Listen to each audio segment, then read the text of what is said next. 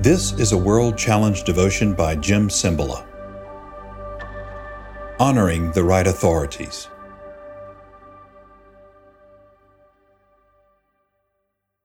Here's a description that Peter was giving of people who are flying toward judgment.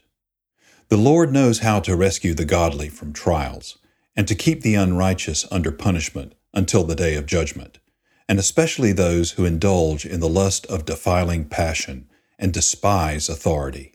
Bold and willful, they do not tremble as they blaspheme the glorious ones.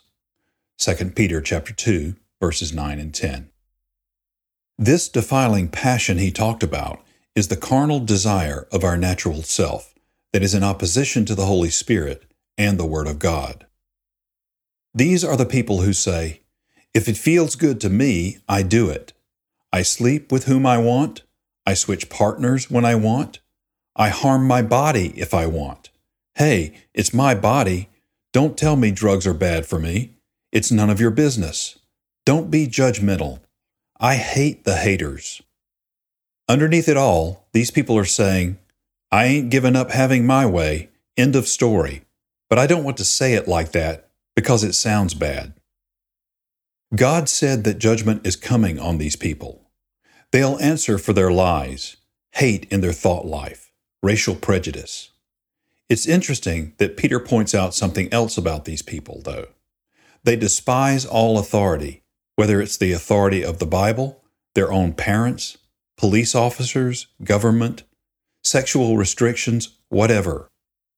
They want no authority over them because they want to be their own authority.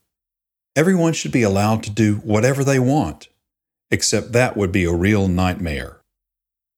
When we pray, "Oh God, help me to follow the desires of the Holy Spirit within me," that goes against defiling passions.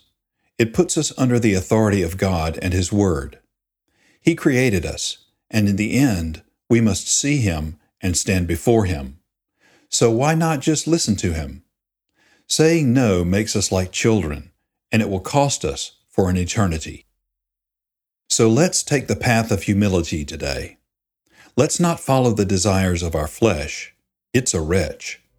Let's, by the grace of God, submit to proper authority, especially to God and His Word. That will honor God and give us peace and joy. World Challenge: Transforming Lives Through the Message and Mission of Jesus Christ. Visit us online at worldchallenge.org.